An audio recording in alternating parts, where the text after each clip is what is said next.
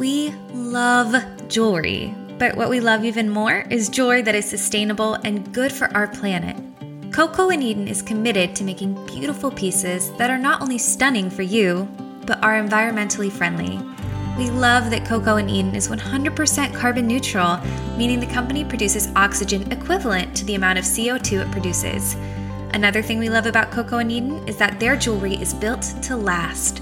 Every piece is anti-tarnish, waterproof, hypoallergenic, and comes with a 2-year guarantee. Mel and I both have Coco and Eden jewelry, and we adore our pieces. Mel's necklace is stunning. I'm actually really jealous of it. And my bracelet and my ring, they're two of my favorite accessories. These pieces are beautifully made, fairly priced, and help our planet. What more could you want?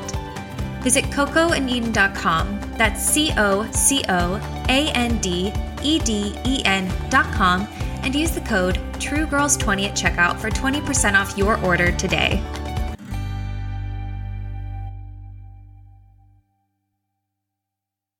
Do you love podcasts? Do you have an idea for a podcast you think the world should hear? Then head to Buzzsprout. Buzzsprout is an easy way to produce, promote, and track the success of your podcast. We use Buzzsprout for True Girls and absolutely love it.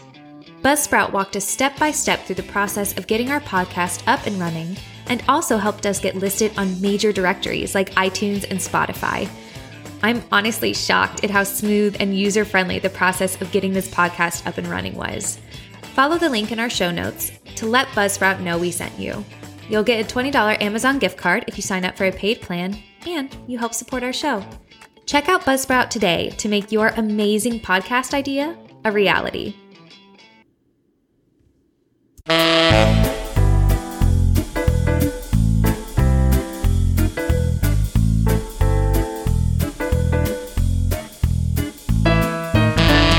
Welcome to True Girls, the podcast where two girlfriends tell you the true stories of fascinating women, both past and present. Stay true. Welcome to True Girls. That sounded dumb. True Girls. Who needs an intro when you have Mel doing a little ditty she created on the spot? So we just want to start by saying we're so sorry we didn't bring you an episode last week. Both Mel and I were just really overwhelmed with our jobs and our lives, and we just didn't have the time or frankly the mental stamina to record. But we're back, we're refreshed, and we're hoping that we can keep bringing you these stories of amazing and interesting women every week. That is the plan. That is the hope. Yes. And if one doesn't come out, just assume that our lives were a little crazy. Or I'm dead. I don't know what to say. I would probably put something out and be like, hello, everyone. Melinda has died. I don't even want to think about it. Okay, we're moving on. I'm hormonal and pregnant. I can't think about that kind of stuff. Okay, I'm not going to die. I'll be fine. Knock on the wood. Thank you. Knock on wood. I'm really superstitious about that kind of stuff. I really get. I make Trey knock on wood all the time, and he really hates it. Stuff like that because he's not superstitious at all. And he'll say something, and I'm like, "You just jinxed us. Knock on wood." And he's like, "This is dumb," and I'm like, "No, you have to do it.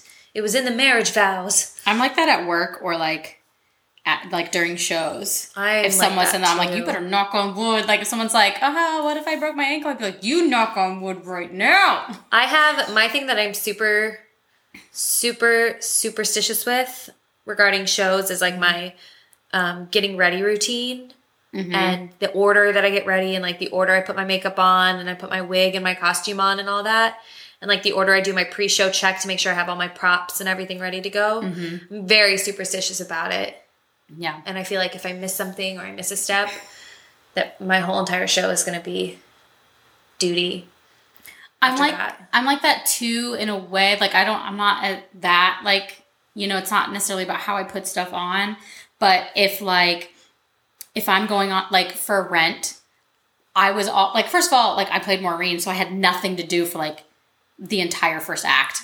Yeah. Until my song. So until Over the Moon. And that song gave me such anxiety. And so at first when I wasn't as confident in it, I'd have to do the whole thing in like the back of the shop, like before actually going on and doing it. And then even when I got comfortable, I felt like it was just my routine. Anyway. So I had to do it anyway. So literally all the cast members would be like, they'd be walking by my little corner in the back, like, you okay? And I'm like, shh. I had to do that with, I have to start all over. With History of Wrong Guys and Kinky Boots, because I was always so, because the thing about that song too, is that it's melodically the same throughout the whole song, but the lyrics change very slightly. Like, they're like nuanced. Like in the choruses. So I always felt like I had to run through at least the lyrics just to make sure I had them in my head. And I'm sure I did. But by the end of the run, it was like, well, I've done this every show, so I'm just going to keep running through it before I go out on stage. It's just, you find like your little quirks in a show. And And I'm like, I have to do that every time now. Otherwise, I know the one time I don't do it, I'm gonna F it up. Yeah, I feel like with Wedding Singer, with this past show, I wasn't like that as much though, because of being pregnant. Every time I was off stage, I was just like zombified. And, you know, so by the end of the show, I had a yoga ball chair that I sat on in the dressing room, because it's really one of the only things that's like truly comfortable for me to sit on. Yeah. And then I had, I spent a lot of, my dressing room was stage right, but I spent a lot of time in the stage left wing. And it's one of those things where I wouldn't have enough time to like go down all the way through the basement up to stage right. I would have to just hang out on stage left. And so I had a yoga ball chair that was spiked with my name in the stage left wing that I would sit on while I waited to go on stage. Yeah. And I would just sit there kind of like either zoned out or be like bouncing and scooting around because it had wheels on it. And I would just like zip around the wing waiting to go on. It's one of those ones that we used for Elf when we had to make the elves short behind their desks. Yeah, so we just sat on these little rolly yoga ball things. We always joked that so funny. That I would like, I should just do the whole show from the yoga ball and just like roll myself on stage and do all of my stuff from the yoga ball. But I love it so much that I now have one, because there were like 6 of them in storage, so I now have one of them in my living room, and that's where I do the majority of my work from. I love that, because it's just really comfy, because it like it provides enough cushion that the pressure is like taken off of my like my spine and my hips and everything, but it also has enough give to where like I'm comfortable. Well, it's funny because you see those like new like workspaces like that are like into like, you know, having like all the ergonomically correct chairs and things like that. And they have these like, a lot of them sit on those big yoga ball chairs. They're really comfy. It's so weird to me. It's probably like, it would look ridiculous at the theater to have in my office. But like, there's actual like chiropractic studies about like those chairs being like, if you have a desk job and you're sitting for hours, to like use those type of chairs. Yeah. Well, I was talking to my boss about it as well, because we do these little weekly catch-up sessions that are meetings, but also like her and I just kind of kiki about everything that's going on in our lives. And I was telling her like one of the hard parts of having a desk job right now is I get uncomfortable very quickly. Yeah. I'm having to move around a lot. I'm having to like stand up and walk around every so often. And she was like, oh, well, like we may be able to like get the company to help fund a standing desk for you. And I was like, oh my gosh, that would be... Those are cool. I would love a standing desk. Even... Like one of the ones that... They make the ones that are adjustable. Well, because I have a laptop, so it doesn't even need to be an adjustable one. Just like a higher table that I can put my computer on and just stand there and work would be so great, because I hate spending most of my day sitting down. Yeah. But also coming from being a teacher where I literally spent my entire day standing and walking and moving to a sedentary desk job was a really weird transition. I've always had kind of weird back problems, and I'm not used to having a desk job either until I started working at the theater, and now I have a desk job where I'm there for like 8 to 12 hours. You know, depending on what's going on. And so it's like, I went to my chiropractor last week. He's like, yeah, I'm going to need to see you every week for about a month until we can fix it. Yeah. Once this baby comes out, I'm going to the chiropractor. Like, and I'm getting a massage. And I'm getting my hair done. I'm getting my nails done. There's a lot that's going to happen in like late September, early October. Yeah. Because I'm sure the first month that the baby's here, I'm going to be, too busy and around. just... You're also not going to want to leave it. I'm not going to want to leave. Yeah. I'm not going to want to leave him. I'm just going to be like cooped up in my house. I said it. You did say it. I did acknowledge it. I'm so sorry. Because sometimes I forget that we know the gender. So I just say it, but... Yeah. That's funny. No, I noticed it. I'm just going to play this for him one day. Like, you want to hear what Auntie Mel called you? It's fine. He's gonna. But we all know who his favorite is gonna be. I know, and Ben's gonna hate it. Yeah, it's gonna be like, Melinda's husband, Benny, because first of all, Benny keeps saying he's excited for the baby to be born because that means that everyone will be focused on the baby and he can spend more time with my dog. Which, frankly, she's gonna need the attention, so I'm fine with that. Yeah. But what that means is... He's a liar. That's what that means. No, it means that he's the one the baby's going to want to be with. Oh, yeah. All the time. The baby's going to be like, Uncle Benny. Yeah. Like, that's... I don't know. Ben always says that he doesn't like kids, but he's so good with them.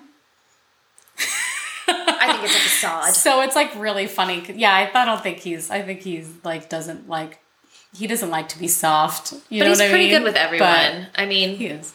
Generally. Until you piss him off. Then he's like a powder keg. I literally... Of words. One of my biggest fears in life is to make Benny angry. Remember that time you guys got in a fight? Who was I talking to? I was talking to someone yesterday, and I told them, I said, I got in a fight with Benny one time. It was in the M&M store in New York City. It was the worst. It was so bad. Because, worst experience of my life. Well, because the thing is, we're very, very similar in that we're both highly sensitive and we have a lot of anxiety. So that means that we react to situations very emotionally. We feel things very deeply. Small triggers. We have small triggers. And so when two of these types of people both get upset over something, it was like the problem is there was no actual fighting involved. It was just this... we're not speaking to each other. It was like this mutual, we will not speak to each other over one tiny ass little thing. It was you went one way, he went the other. Trey and I were like, and then we just followed our partners. And then we came back and we were like, are they okay? We think they're okay. But I will say, everything was resolved by the time we left really funny. The M&M store. But it was contentious in that chocolatey world. I was like, wow. I never knew that I could feel so much tension in a candy store. Yeah. Well, because my thing is, like, when I get mad, I don't get mad often, but when I get mad, it is like this quiet, furious rage where I just kind of seethe. That's how he is. Yeah. It's the same thing. But I think because we recognize that in each other and in ourselves, we knew the best thing for us to do was to walk away. Yeah. And to, like, regain our composure and basically to put the situation into perspective. Yeah. Meaning it was not a big deal at all, yet we somehow managed to make it into this, like, ridiculous thing. I don't even remember what it was. We were, like, in line to go into the store. And I said something to him and he turned and he was like, don't yell at me. And I was like, I'm not yelling. It's we're in Times Square. It's loud. And I thought he was kidding. So I said something like, no, when you say stuff like that, it makes me feel bad. Like, it doesn't come off as a joke to me. And he was like, it's not a joke. And I was like, well. What is happening? And that's when my quiet seething rage started. And so I just walked away. I was like, what is going on? Yeah, because he really genuinely thought I yelled at him and was like yelling at him. Right. When in reality, it was like, we had the noise from the M&M store coming at us through the door. We had the Times Square noise coming at us from behind. So, like, I was just talking loudly so that he could hear me. It was so weird. But we were fine. But then I was telling them, too, first of all, I just think it's really funny that we got into a fight in the M&M store. I know. In New York City. But the other thing is that we started playing, do you remember this? We played M&M roulette where he got a bag of entirely green M&Ms and half were peanut butter. And half were like the Thin Mint ones. The mint, or like and you would have to take like two at a time and see what combination you would get. Like, would you get peanut butter combo, the mint combo, or the peanut mint combo? Is that the same day when those people were breaking up behind us? And I think that was the same day. That was the same day. We went to the Cheesecake Factory. And, oh my gosh, I had forgotten about that. We went to the Cheesecake Factory after we saw Little Shop of Horrors, I think.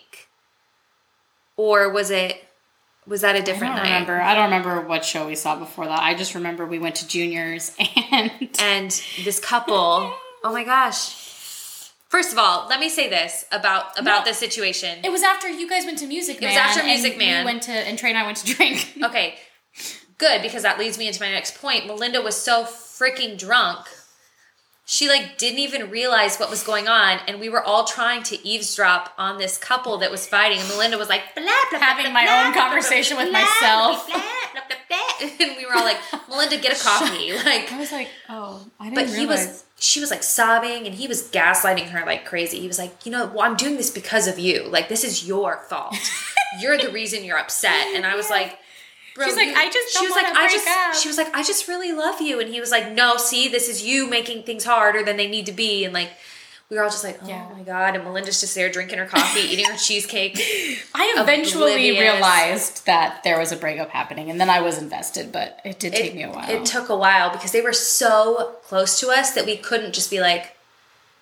I think I was, yeah. I think I was trying to ignore them because I was like, I don't really know if I want to be in on this conversation. But you remember, too, it was an hour wait. Yeah. But Benny was really, really nice to the hostess. She had just gotten screamed at by a family, and Benny was like, I'm so sorry. We all come from the service industry. We worked at Walt Disney World.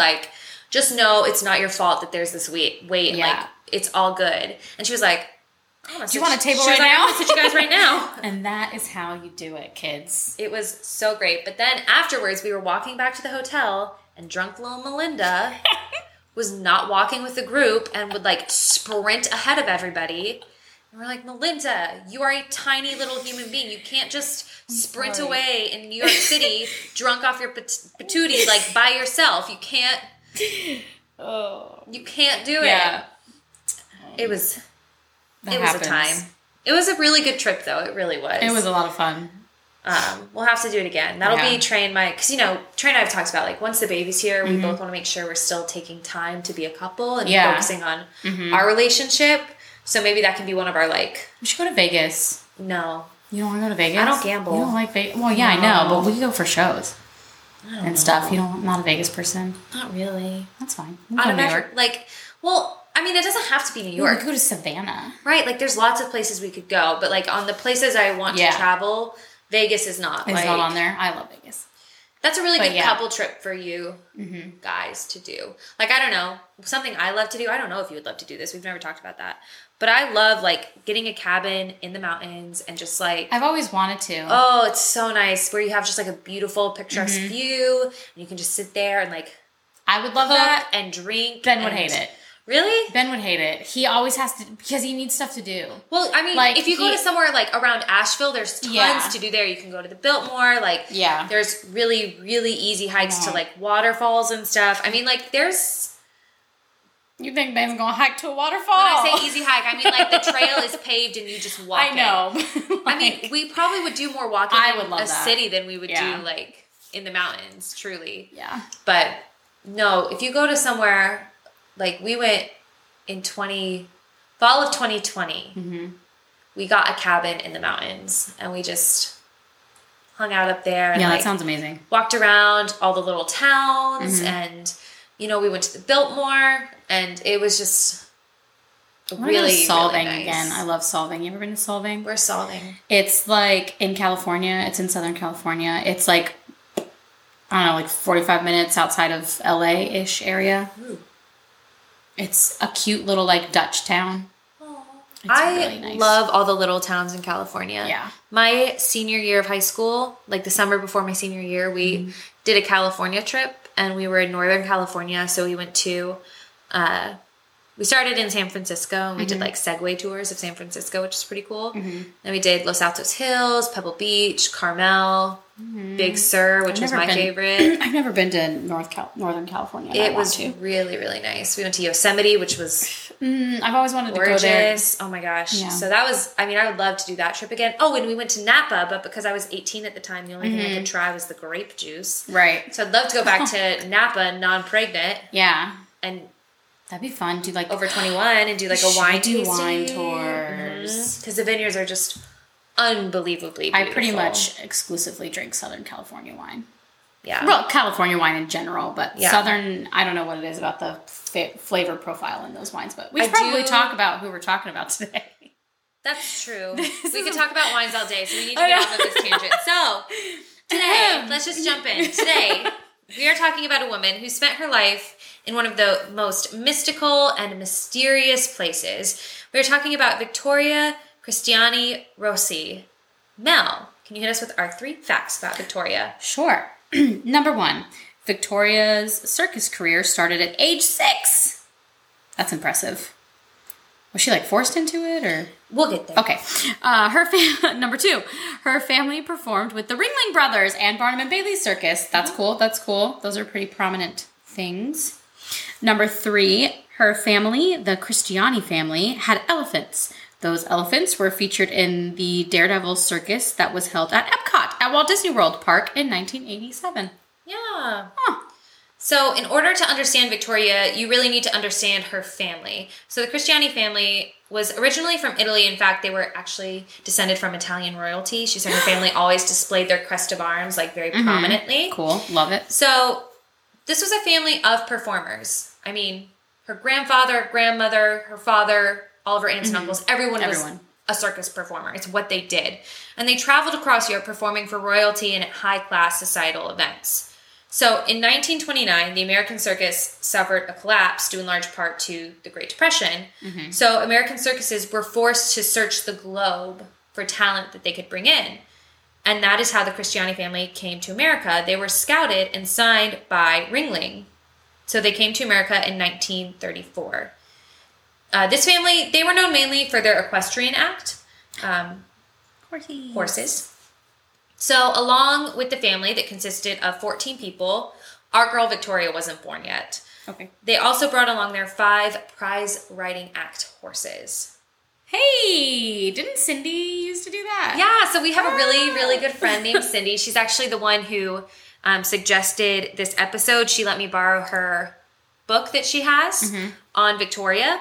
So it was actually Cindy who inspired this. So awesome. Cindy used to do that. Yeah, she used to perform in these equestrian acts. She has these really cool pictures of her, all decked out in her awesome costumes, literally standing on horses as they run around. Wow. It is so cool. So Cindy, we love you. She's also probably one of our most she listens to every single episode. Yeah, and the other thing I have to say about Cindy, just on a personal note, is Cindy was in The Wedding Singer with me. Mm-hmm. And doing a show 4 months pregnant is not easy. And Cindy was she was just there for me the whole time. She always made sure that I was eating, that I had snacks, that I was sitting down. She was the one who went and got the yoga balls that I could sit on. She was just always taking care of me. So Cindy, this episode is dedicated to you because we love you. And we just have so many wonderful things to say to you. Yes, 1,000%. So, anyway, the Cristiani family, Cindy, had this equestrian act. And her family immediately found success in America. The list of celebrities at the time that her family became close with include Joan Crawford, Clark Gable, Carole Lombard. And they were signed by MGM in 1937 to perform in an 11-minute movie called MGM's The Great Picture, which brought the family coast-to-coast fame. You can actually find this movie on YouTube. If you search Cristiani Family Circus, it's the first result that pops up. That's cool. It's really, really neat. And Victoria was born in 1940 in Sarasota, Florida. And so her family was already big at the time. They were established in America. Okay. Victoria's parents are very impressive people. Her father, Oscar, spoke 5 languages and from a young age performed incredible equestrian stunts with his siblings. Her mother, Marion, was born to Norwegian parents, and she was raised in Oregon. At age 8, Marion caught diphtheria and scarlet fever, which at the time was a fatal combination, but she somehow survived, and she became a professionally trained ballerina. That's cool. Victoria's parents met because in 1937, her mother auditioned to be a performer in the same circus her father, aka Victoria's father, was performing in. That's so cute. I included this little story because I feel like it's just this adorable little meet cute. Yeah. Where's the movie? Literally. About these two. Water for Elephants. Is that what that's about? I've never seen that movie. I haven't either. But I was thinking about it in my head as I was reading her autobiography and how much of it I could find reflected in the autobiography. From a young age, Victoria was enamored with her family and their equestrian act. In her biography, she writes about watching her family perform and being so eager to watch them. And she would just watch them bring the horses into the tent, and it was just like a magical thing for her. So in 1946, the Cristiani family broke from the Ringling Circus, and they joined the Kentucky-based Cole Brothers Circus, which was a circus that traveled via the railroads. And this is when Victoria says her family's act truly peaked. She fondly recalls this time. That is until she was sent to Cardam Academy, a boarding school located in Georgetown, Kentucky. No. So it was near her family, who were based in Louisville. But Victoria says of the experience, the thought of leaving my parents' nest to start school in a very strange environment was quite traumatic. Yeah. I mean, you were basically born, like, into this, like, traveling and going all these places, and now they're, like, now you have to, like, a boarding school. Like, because a boarding school is, like, they have housing. Like, you're literally there. Like, the only thing you do is go to your dorm, go to class, and that's it, you know? Yeah. Like, had to have been a culture shock for her. Huge culture shock. And she goes off to this boarding school, and while she's there, she takes every opportunity to study the circus. As she says, with near mystical reverence. This boarding school was not a happy experience for Victoria. She went from living in this brightly colored, magical environment to a dark, bleak, nun-driven environment with little brightness and happiness. She felt very lonely and out of place, and her refuge was a wooded hollow just beyond the playground. She lived for phone calls with her parents and letters from her mother. And then, luckily, the summer she got to go back to the circus and spend the summer with her family. That's cool. Mm-hmm. The summer after her first year at boarding school was, in a word, magical. In her biography, Victoria describes running around the circus and exploring, watching the elephants bathe themselves. You know, they would shower her with water as she would stand there. She talks about seeing the clowns preparing to perform, watching the sparkly and beautiful costumes shimmer under the lights. I mean, it's her description of this time is just so poetic, and it's literally like a montage in a movie. I can't imagine what it's like to be a kid growing up like that, like in that kind of a spectacle. Right? I mean, if anything, is that it's so just fun. Such a complete departure from the rigidity of the boarding school where she had spent the year. One thing Victoria loved watching was the makeup process. She loved watching people transform themselves with makeup. Everyone became beautiful. And she loved the drama of it all. She loved the drama of the circus, and she just felt at home there. And she says of herself, drama was my brain food. Like water and air. I needed it to survive. I feel like we can relate to that. Like, I mean, obviously, like, we don't perform in a circus, but we have the same feelings, I think, of a show, watching a show come together, because it's so different being in rehearsals and watching everyone just, like, in sweats and stuff doing the show, but then when you put the costumes and the makeup and the lights and all that stuff. And it's high stakes. Yeah. You know, it's all high stakes, especially... I don't think people realize, like, how life and death a lot of things were as a circus performer. 1,000%. It was all high stakes. I don't think she means... Let's specify. I don't think she means drama like catty little petty fight drama. I think she means like the edge of your seat. Like, oh my God, what's going to happen? What's going to happen? You're constantly like picking up and moving somewhere and setting up and picking up and moving and setting up. Like it was just this whirlwind, exciting experience for her. So during the summer, Victoria's family, I think this is really cute. They would always eat family dinners because, you know, her grandmother and her grandfather were traveling with them. So her grandmother, being the Italian matriarch that she was, would make those big dinners for the family. Love that. And they all traveled the country together. It's such an interesting and fascinating childhood. And reading her biography, she goes into the social climate of the circus and how everyone interacted. And it's really interesting. And I won't go into it because it'll take a lot of time to describe. But, for example, she said that, you know, you would bathe in a bucket of water. And people would get really protective over their bucket of water. Like, it was a big thing. Yeah. People were not supposed to touch your bucket of water. Right. So it's just really fascinating to read about all of it. So if you're interested in learning about all of the social cues and rules of being in the circus during this time, definitely check out her autobiography. It's called Spangles, Elephants, Violets, and Me. So it's also literally the only source of information on her. Yeah. I could not find a single article. The only thing I could use was her autobiography. In 1947, Victoria returns to the boarding school. She has an awful year. And by awful, I mean a nun committed suicide by jumping from a bell tower. Oh my God. So for anyone, but especially a 7-year-old, like that's pretty traumatic. Yeah. Luckily, also interesting. Yeah. Luckily, this is also her last year at that school because this is her family's last year with the Cole Brothers Circus. After this year, Victoria goes to live with her grandparents in Sarasota because they decide to not travel with the circus anymore. Mm-hmm. And she attends the out-of-door school, which was known for an innovative and flexible approach to education, which for a child who was raised in the circus is perfect. If Victoria loved the circus so much, why didn't she travel with her parents and just like get homeschooled? So Victoria's dad felt it was really important for her to get a formal education. He hadn't. He was really self-educated. His family had educated him. Impressive considering he spoke 5 languages. Mm-hmm. But he really wanted his children to have that formal education that he didn't have. So Victoria lives with her grandparents, and while she's living with them, in 1948, her family sets out to start their own circus. They partner with the King Brothers, and they start the King Brothers and Cristiani Brothers Circus, which was located in Macon, Georgia. The 5 years that they spent with this circus, Victoria remembers as some of her happiest and most memorable years. She loved Macon, and she really enjoyed observing the Southern culture. It's got to be so different for her. So different, and just like this, she kind of describes it as like this self-imposed sophistication and all this stuff, and just like the air that these ladies would put on, and just the personas everyone would adapt, which like growing up in Southern culture, I get it, you know? 100%.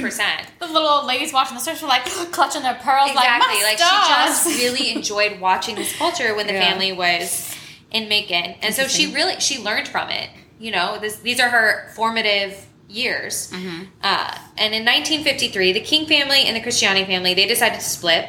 I believe it was because the King family may have been cooking the books and her family was not happy about it. The Cristiani family, they bought up a bunch of property in Sarasota and they spent a lot of their money. They were pretty wealthy at this time. Yeah. But then a few bad financial decisions happen, and the family's pretty strapped for cash. Okay, so what does that mean for the circus, and like what happens after they lose all their money? Yeah, it basically means it's like, okay, what do we do? Like, what do we do now? How do we make money? Mm-hmm. We don't have any. Circuses are waning in popularity. So like, what's our next step? And during all of this, Victoria is bouncing around schools. She goes to a boarding school in Macon. She goes to one in Tampa. So really, I feel like for her, the one consistent in her life is the circus. Like, this is her home. This is the thing that makes the most sense to her. Mm-hmm. You know, this is her. It's her security. It's her security blanket. Is this dramatic, high stakes environment. So following the icky financial situation, the way they decide to get out of it is they decide to go and tour Alaska and to do their act there on the Great Alaskan Tour. Because, first of all, Alaska is not part of the United States yet. They joined, I believe, in 1958. So this is, I think it's before, they start doing this maybe 4 years before Alaska becomes a state. So they felt that there hadn't been a lot of demand in Alaska for circuses or a lot of exposure. So if they were to go, the demand for their act would be high. Right. And they were right. Now, this was an over 3,000-mile journey that Victoria made with her family. Mm-hmm. All of their animals and their entire circus. So it's like this huge caravan. And to me, this just speaks to her resilience. You know, they had to bathe in buckets. They had to endure crazy weather conditions. Comfort was not a priority. And Victoria, I mean, she's tough. Like, I don't think I would be able to do 3,000 miles worth of that. No, absolutely not. I mean, I'm a spoiled rich kid, so I wouldn't know what to do. I'd have no desire. But at all. I'm not a spoiled rich kid, but I still have no desire at all to do that. But it's a success. And after the Alaska tour, the family continues touring the country with what was known as one of the most beautiful big tops. Like, it was iconic. It was gorgeous. And the troupe at this point doesn't include just their family members. They have loads of different people and different acts. Mm-hmm. They have clowns, trapeze artists, elephants, equestrian acts, people being shot out of cannons. It's truly an amazing, elaborate production with so many different elements. And I mean, the Cristiani family knows circuses. Like, it's what they do. Yeah. So my question for you, like, this is their family business. Mel, if you could start a family business, What would it be? So, actually, I have a perfect answer for this because Ben and I have been talking about wanting to do this anyway. Like, it's probably going to be like our retirement plan, or if we get to do it before, that's also great. But Ben and I want to develop Wrestle Bar. So it's a bar. Because, you know, you go to bars and all of them have, like, sports playing all the time. Like, and they show, like, all the major baseball, football, basketball games. But there's nowhere that shows, like, wrestling pay-per-views. So we want to have a bar where our main thing is, like, wrestling pay-per-views. And, like, even when there's not anything going on, we're playing, like, old-school wrestling on all the televisions. Nice, and, like, and even have a space dedicated where we have an actual ring where we can have, like, live performances of wrestling. And, like... All of our like menu items will be like the Macho Man nachos. Oh my god! Or like you know, like all of it will be like Undertaker themed or like whatever. Oh, that's funny. So yeah, I can totally see you guys doing that. He would run the back of like, you know, the kitchen and all that stuff, make the menu. I would run the front of house stuff, and it would work out. It makes sense. It makes sense for you too. Yeah. What would you do? Well, I mean, my husband already works for a family business. Oh, yeah. He works for his family's accounting firm. But me, personally, I would love to open a bookshop. Oh, I would love to open, like, a little bookshop. With, like, tea. Like, coffee and tea and a cute little kids section with kids' books. And, you know, I just love that environment. You know, you can feature local artisans and all that kinds of stuff.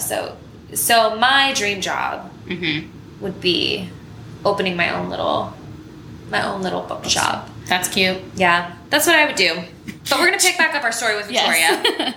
And she's 18 at this time.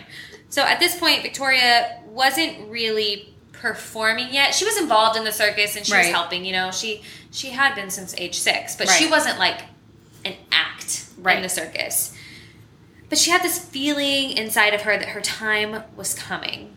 And it eventually does. So the public interest in the traditional circus, it was really waning. Yeah. And the family was again hit with financial strain. This caused a lot of fighting and turmoil in the family, and Victoria was acutely aware of this. But the family refused to give up, and they traveled to the West Coast, where they have an incredibly warm welcome, and they're really successful. So Victoria at this point has started getting involved. She's doing an act with the elephants. She performs various tricks with them. Her family has 5 elephants. Their names are Christy, Carrie, Babe, Emma, and Shirley. These are the elephants that her family owns. But there's also other elephants that they work with. For example, one of them is named Mary, which you'll hear about Mary a little bit later. And Victoria truly, truly loved these elephants, and she speaks so fondly of them in her book. What's really interesting is the way she describes the social hierarchy of the herd. Like each one clearly has a personality, and you know, there's a leader, and it's just it's funny, very interesting. I know there's a lot of controversy over animals and especially elephants and in the circus and their treatment, but from what I can tell, these particular elephants were highly loved and very, very well tended to. So, Mel, I'm going to ask you to read what Victoria says of her family's elephants. Okay. Quote, "The Cristiani elephant herd was distinctive in every way and were known in the industry to be the best-natured herd in the business. Their exemplary behavior could have been in part attributed to the fact that they were handled in a rarefied, gentle fashion with maximum care. Daddy and those mammals enjoyed a priceless bond." So, I mean, her father truly cared for the animals and made sure they were well tended and looked after. Yeah. And the tricks that Victoria performed, they required real trust. She would do the lay down, which was a trick where elephants would literally like get on all fours and crawl over her. She would do high-speed twirls with only her wrist in a loop attached to the elephant's harness. And then she would do these swift-lifting front leg and freestanding head mounts.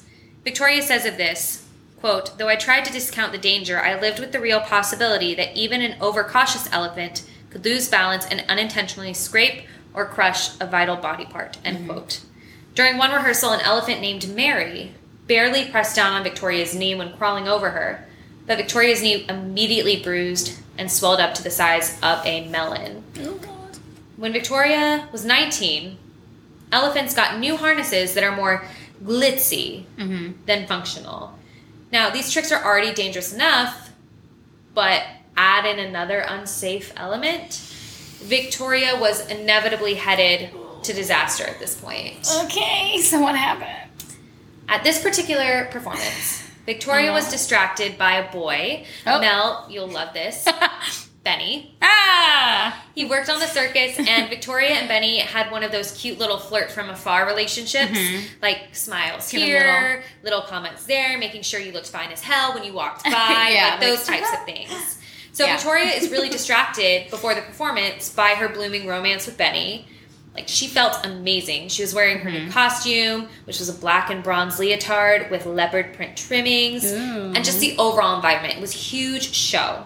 So about 70 minutes into the performance, it was time for Victoria to go on stage. As she was waiting to go into the ring, Victoria started having,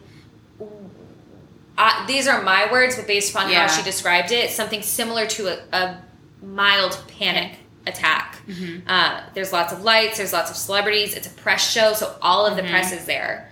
So with the celebrities in the front section and a crowd that was electric with excitement, right? They had been pumped up for 70 minutes. It hit her that everyone was going to be watching her.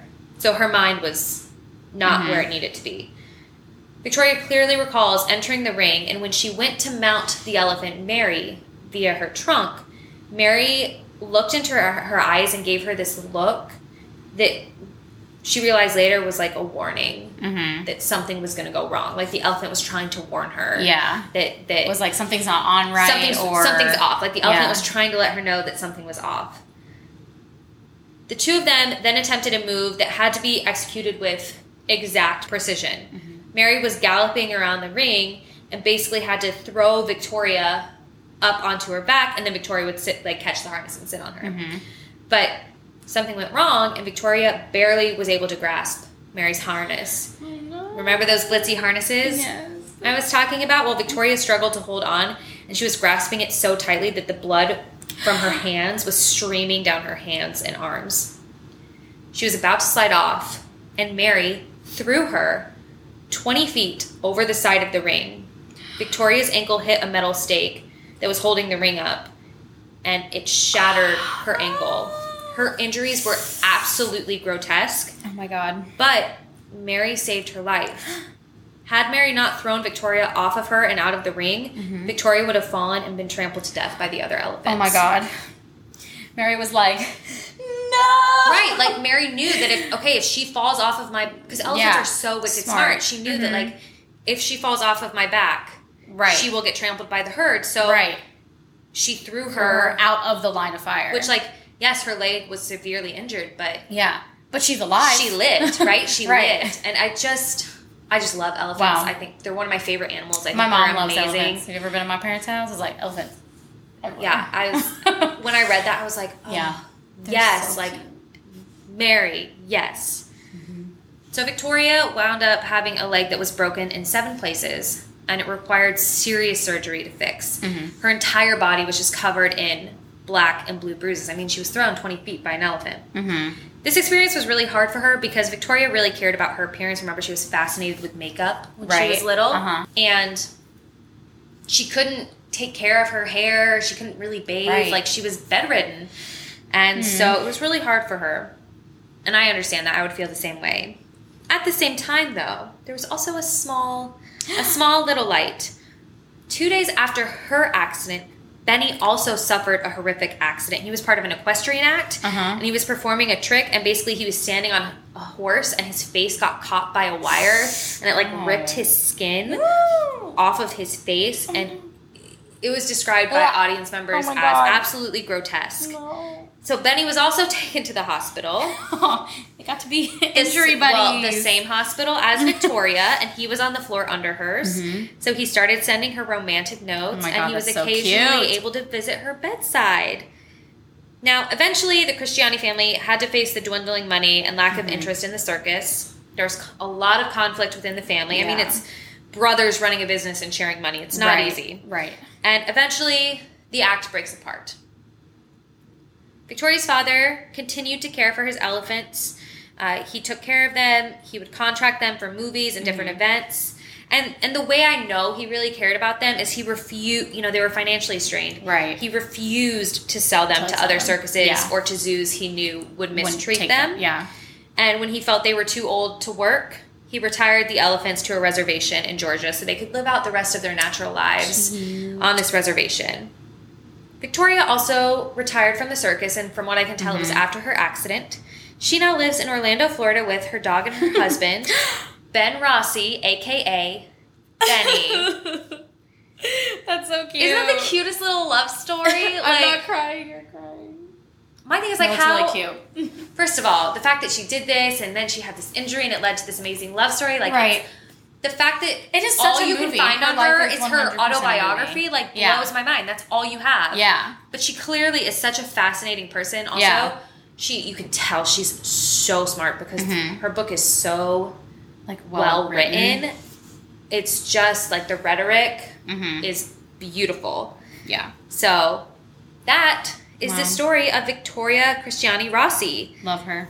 Now, please, please, please, we love you all. Please like, subscribe, leave us a friendly review so we can keep making these episodes and telling you these fantastic stories. Yes. And share us with all of your friends. And stay true. Our source today was Spangles, Elephants, and Me by Victoria Cristiani